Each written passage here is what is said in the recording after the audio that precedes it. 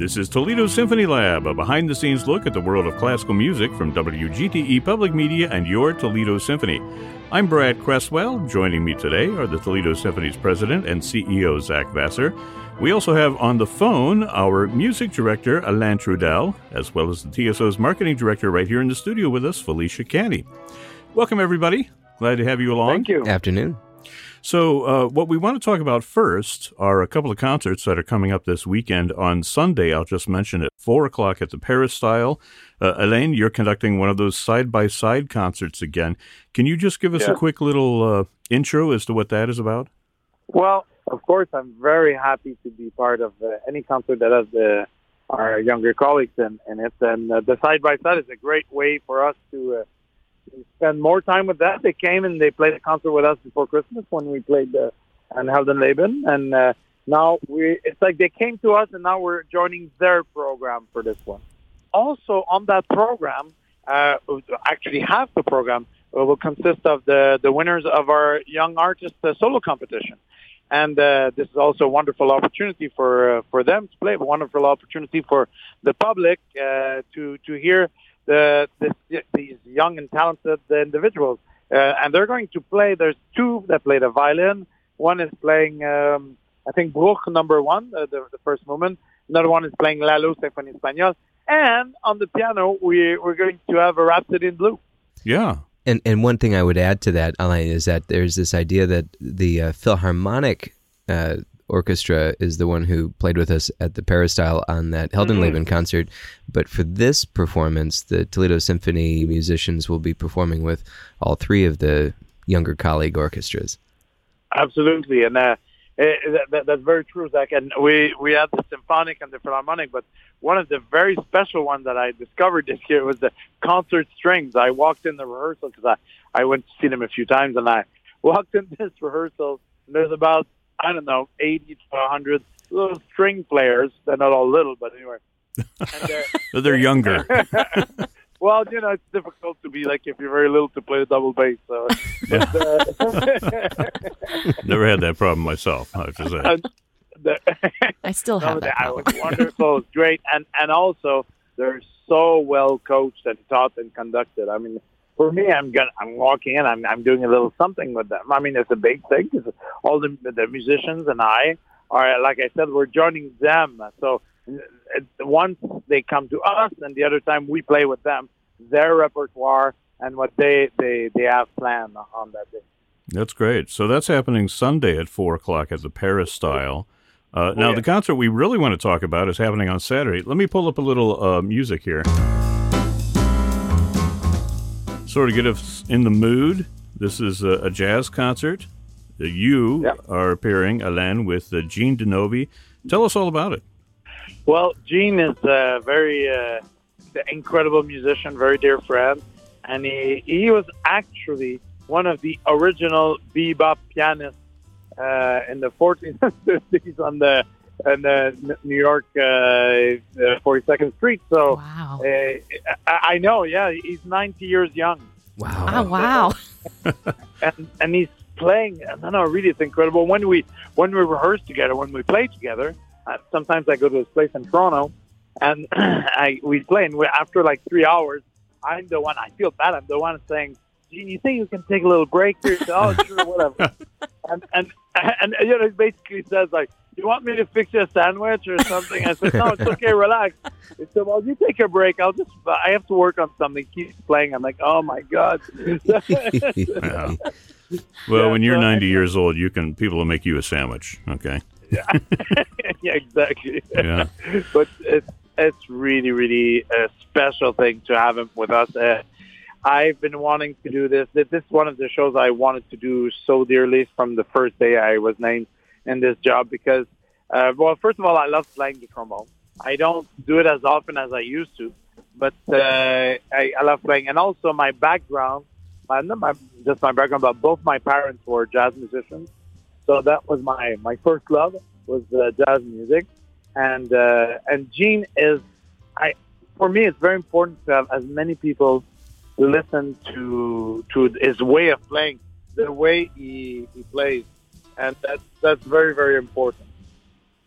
Because music is an oral tradition, and that's the way you really hear it, the way to learn about it, the way to know how the great ones played is to have, how do you say, like the degrees of separation? People say you have 6 degrees of separation. Well, it's like no degrees of separation because he's the guy. Wow. He's playing it for you. He played with Benny Goodman, played with Duke Ellington. Wow. Actually, when Billy Strayhorn passed away, Duke Ellington offered Gene to be the composer of the Ellington band. Imagine. Wow. And back then, Gene was working a lot with famous singers and was also having his own television show. So, of course, he couldn't take that job. But it just shows the magnitude of his art. Have you two performed together before on stage? Yes. Many times. We've done the piece that he wrote for me for orchestra. He wrote a piece for me that's called Symphonic Settings of the Great, Big Band Leaders, because it so happens that, trombone players, more times than none, is that become leaders of their band. I think it's because we play, we're used to play the music that's, how could I say, the inside the music. So we play a lot of the harmonies, we play a lot of things that are not necessarily the principal line, but we get to know very well how the inside workings of an orchestra or of a big band. And, like Tommy Dorsey, of course, Glenn Miller. Yep. Yeah, they're all trombone players. Oh, and, really? yeah. I know it's kind of something that everybody knows, but still. But they're amazing musicians. And Gene, having played with them, he played with Benny Goodman also, he thought, what about we write a little tribute to the big band leaders in the form of doing a medley of pieces that everybody knows. His medley starts with Getting Sentimental Over You, goes to Moonlight Serenade, goes to Caravan, goes to Stardust, and it also has pieces like Bijou that people know a little bit less. So we played that medley a few times with orchestra, but mainly we played a duet concert, like just piano and trombones, kind of an American songbook, just sit on the stool and you sit on the piano and we just play. We played in New York, we played in a bunch of other places, but it's really something special because you basically have the history of jazz in front of you on stage. Yeah. And he goes through the repertoire, goes through the tunes. And when you play a tune with him, he knows the entire tune, all the words, and he knows also the intro, and he knows the little particular thing that every singer used to do. So when he basically, I say we play together, but I think he teaches me. It's more that. Oh. Yeah. Well, it sounds like the two of you are very comfortable on stage together. Do you know what you're going to play ahead of time, or do you sort of work it out in real time? Well, when we played just the two of us, we kind of, we have enough pieces that we've played together in the repertoire. And American Songbook is like endless. It's an endless source of repertoire. But with orchestra, you probably have to prepare some of it. They can follow along. Just say, give me 12-bar blues. Yeah. Right. Exactly. So when you're... No, with orchestra, you have to do a real set list, and people have to know because there's another 70 people behind you. Right. They have to know Snap your fingers and say, try to keep up. Right? Yes, exactly. No, but we're going to do things with the orchestra, do things as duet. He's going to play also some solos. But and I play with the bass and with the combo. But it's a mixture of everything. I don't think just playing all the tunes with the orchestra is necessarily so, it becomes one-dimensional and that kind of show, and that kind of pop show. So it's nice to have variety. And the orchestra will play by itself also a few medleys, and everybody's favorite. So it's going to be a show that talks about swing, the swing era. It's going to go all the way to the bop era, but mainly big band stuff that people know and love. So, Alain, there's a question I have for you, which is our audiences probably are accustomed to seeing your back and your shoulders. They aren't used to you turning around and playing the trombone. So I know, I have to shave. Yeah. Your back or your shoulders? Let's continue.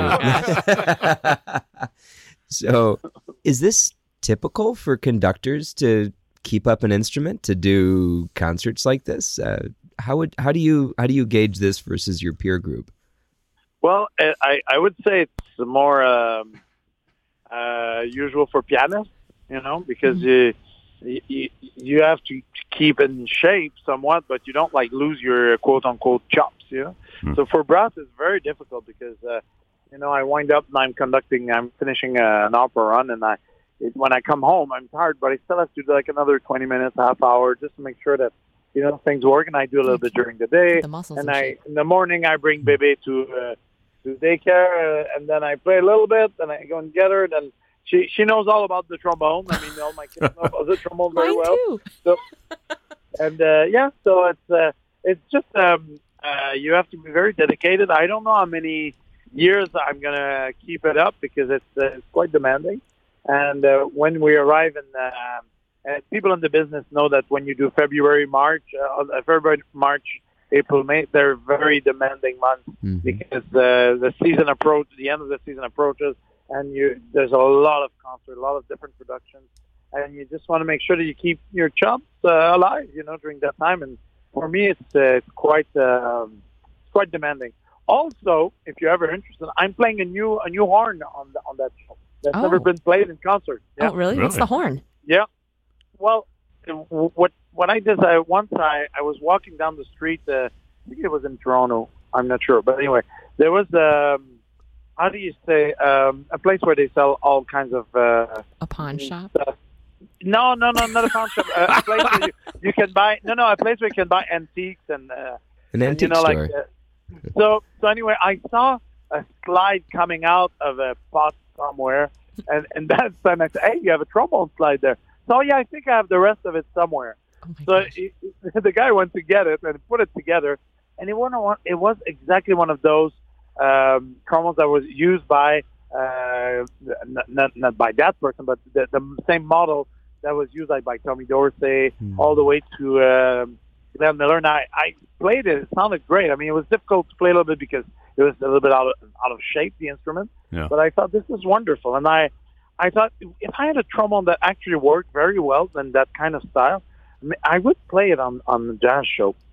And I talked to the people in Yamaha, and they just made me one. They took the specs, and they totally made one that's kind of in the same style as those trombones from 1920, 1930. That's cool. Amazing. Must be nice. Yeah, it's quite small, actually. Compared to what I play regularly, it's very nice. It's a very sweet sound. It sings a lot, I'm very excited to play it. Actually, are you using a Trudel mouthpiece? Well, yes. I think by definition, any mouthpiece that he uses is a Trudel mouthpiece, right? Yeah. But you mentioned Yamaha, so I'm thinking like the specially branded one, right? It's just something they did at some point. I mean, I don't want to brag about it. It's okay. I do want you to brag about yourself, because I think it would be helpful for some of our listeners to realize a little bit more about your solo career. In that you have been performing trombone with other orchestras, and you've recorded many wonderful CDs. Tell us a little bit about what you've been up to lately. Well, on trombone, not as much as I used to, of course, because of my many, mainly your day job. I have to tell you that this whole our how could I say, our story that we're writing together. I mean, Toledo Symphony already has their own story, but the part of the story we're writing together is very exciting to me, and it's very, I don't know, it touches my heart a lot, because I felt welcome and accepted by my colleagues, but by the community also. So it's very special. I'm discovering, as I told you before, I didn't work in the U.S. all that much. I worked in Europe a lot, and I worked in Asia a lot, and of course in Canada. But discovering the Midwest and the mentality of the Midwest is wonderful. The real people are real, and musicians are the same way. I mean, so when they play, there's a kind of honesty that comes out, and it's really amazing. Anyway, so yeah, for me on trombone, well, I did a big tour last summer. I played in Amsterdam and Berlin, and I played in Rostock and a bunch of other places, recitals, and of course teaching at the big schools like the Conservatory in Amsterdam, and just going around and playing. But in the past, I've played a lot around the world, and I have recordings in Vienna with the Radio Symphony. I premiered a lot of works in Philharmonique de Radio France, and a lot of it in Asia. I mean, and not just because of the Yamaha connections, but just because I guess people like my playing. So I wind up going around and playing a bunch of places. So it's like in another life a little bit now, because I've done so much conducting since then. But I have to say that when I play the trombone, when I play an instrument for an extended period of time, I'm a better conductor. So that's one point that's very important, because you always have a sense of reality that you actually have to produce a tone. And it's not, because if you spend a lot of time not playing whatever instrument the conductor plays, but you have to play your instrument to a level that's satisfactory enough to play in concert, not just keep in shape. But so they have a bit of pressure that you have to go on stage and perform yourself. Then when you ask things from your colleagues in the orchestra, of course it's musical. Of course it has the great idea and arc of the music that you're playing. But it's also practical enough that they don't need so much information to be able to do what you're looking for.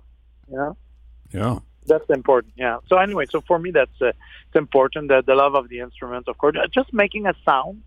I mean, whatever instrument you play, the joy of having a nice sound coming out. That's really nice. I mean, I know it sounds simple, but it's not.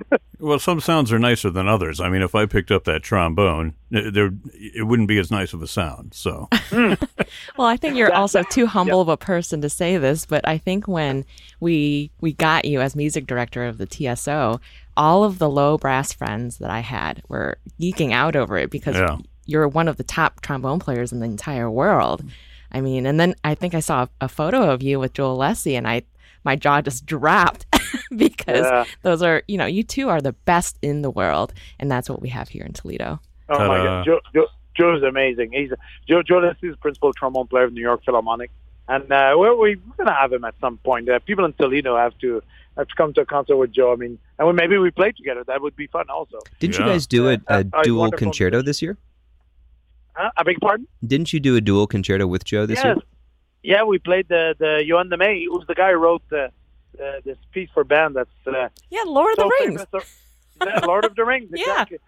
It's a really good piece. It's an amazing piece. It's been played hundreds and hundreds, if not thousands of times around the world. And Johan is also a good friend of mine, and Joe. So we all said, well, let's play together. I had a little space in my schedule, and also a few minutes, a lot of time in my basement studio practicing, because when you're going to play with the principal trombone New York Phil or Amsterdam Concertgebouw, you have to make sure that you go and shed a little bit and practice at least a week or two before.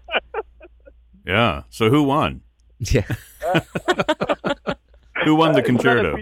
It's not a PDQ back thing. It's okay. Speaking of PDQ back, let's pivot and talk about the other thing that we were going to talk about during the program today, and that is about musical misconceptions. We were trying to come up with things that we should talk about, and this is something that's important, because there are a lot of people out there, even folks who listen to this podcast, I think, that hold certain stereotypes about classical music. And while we have you on the phone, Alain, I thought it would be fun for us to sort of play a little roulette wheel of misconceptions, right? See what I did there? That, didn't you? Classical myths, right? Music myths. Oh, misconceptions. Yeah, myth conceptions. So we're going to spin the roulette wheel, and in my high-tech version here, I've got the little slips of paper in my hand. And here, Zach, why don't you take one out of there? See what you got. Here is myth conception number 1. This is a good one. Okay. Classical music is old, stuffy, and boring. What do you think about that, Alain? Do you agree? Well, it depends how it's played, actually. It's just the players are old, stuffy, and boring. That would be the answer. Yeah. No, but seriously, I mean, it depends. If you play it like, it's not a museum. I mean, I love museums, of course, and we also play at the museum, which is the most wonderful place. But, if you look at something that's is how could I say, not stuck in time, but it's from a period, and it's just that. And you can admire it for what it is, but music is not that kind of art form. It's something that it's amazing. It was written at a certain time, but it keeps on living. Beethoven's Fifth, Beethoven, whatever, Mahler, they keep on living. So if you try to be too how could I say, correct and you wind up sometimes having an interpretation that has no interpretation. So you want to make sure that you respect what you're doing, the composer, but you bring some life into it. We have the incredible luck of making the art live every time we play. So if we keep that in mind, yes. But I don't know. It's kind of it was a uphill battle for many years. Not much better since the last 10, 15 years because we've showed. We've arrived with the times, if I can say. Zach says that sometimes. That you go to a concert, you see people dressed up like or placed on stage like 150 years ago. So people don't relate sometimes. So to relate, you need to have something that's more, from our time. I'm not saying to dumb down the music. I'm not saying to change the way we play, but I'm saying it has to be alive, very much alive. So if it's that way, absolutely not. And if they don't pay attention, maybe something. All right. Yeah, maybe it is. I would just add one thing to that. Good answer. Is people think it's stuffy because they think it's boring and it's not relevant to them. And this gets to an education gap that I think people fear that in order to appreciate a concert, they have to know exactly what they're listening to and why it's important. And I think we as a society haven't necessarily kept up with that dialogue. I think programs like this help a lot to explain key points or relevant items. So, our hope is that we provide enough access points into the performance, whether it's through the screens or through the podcast or through our program notes, that people can engage and not feel like they have to have a doctorate in music in order to appreciate it. Yeah, I think you just knocked out 2 or 3 other misconceptions that we have here. I'll just leave now. No, that's good. Here, Felicia, you Someone grab one. spit for you. Yeah, right.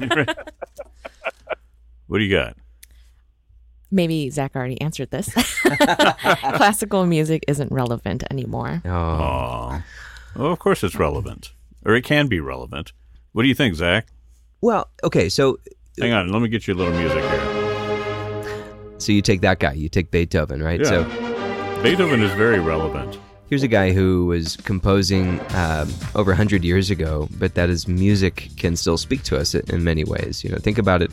When we have great moments of national triumph or tragedy, we'll often reach back into the pockets of history and play music that's been part of us for so long. So I think it is. Hang on, I want to write that down. Say it again.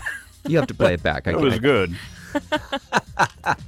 But I think it's very much part of our foundation as an art form, and certainly it evolves. We still have composers who are writing music for orchestra right now, and I think Alain, you're doing a wonderful job of programming a lot of wonderful 20th century music, as well as composers who might have been overlooked. And as we look into the 21st century, with some of our commissions and some of the items you'll be performing next year, Jennifer Higdon, for example, there's so much music that is yet to be explored.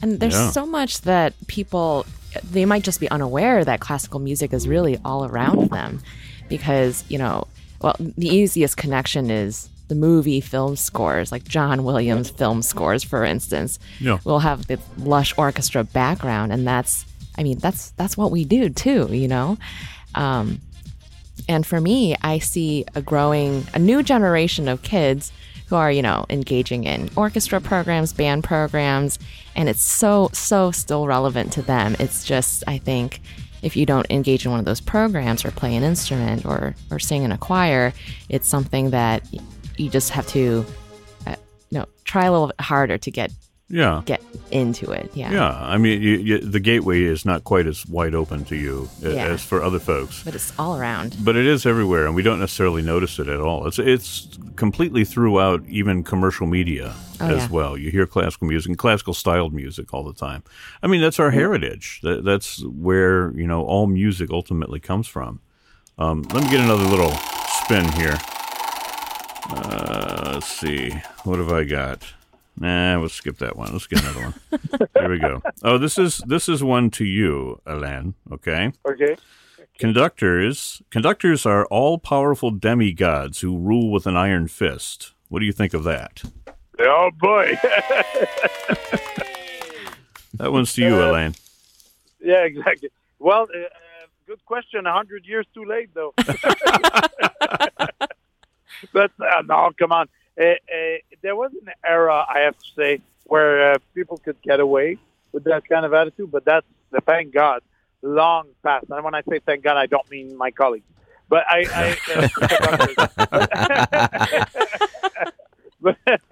but seriously, it's thank God we're not living at that time anymore. I mean, even when I started off in the orchestra, it was still, you would be so scared of the conductor, and I played in other countries, not in America, as principal trombone, some orchestra, and they didn't have like kind of any protection for the musicians, like the union, things like that, and people get fired on the spot, and oh my gosh, it's not a way to make music. It's not a way to live, and it's sure not a way to make good music. So now we're done with that. We're past now. We're colleagues, but of course, the thing is that you have to make decisions. It's clear, and the colleagues appreciate somebody who can be decisive, because we don't have so much time to put programs together. We don't have like 6 months to put a program together, or even 2 weeks.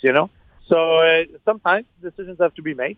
But and now there are some mechanics and orchestras that if it doesn't work out, if somebody's being a tyrant or a dictator or whatever you said in your question there, then you can actually get rid of them, which is a good thing.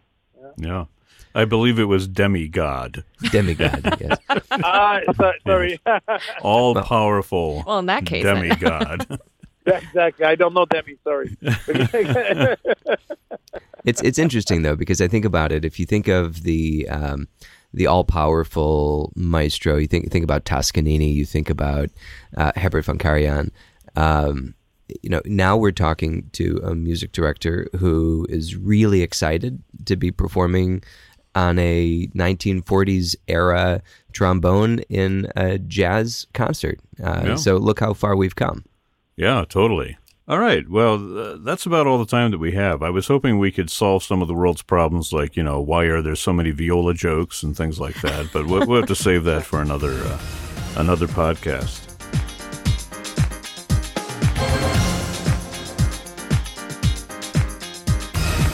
Once again, I want to mention the concert that we talked about, the jazz program that's happening at the Stranahan Theater this Saturday evening, March 9th at 8 o'clock p.m. Legendary jazz pianist Gene DeNovi, along with our own music director, world-class trombonist Alain Trudel at the Stranahan Theater. You can get your tickets at 419-246-8000 or go online to ToledoSymphony.com.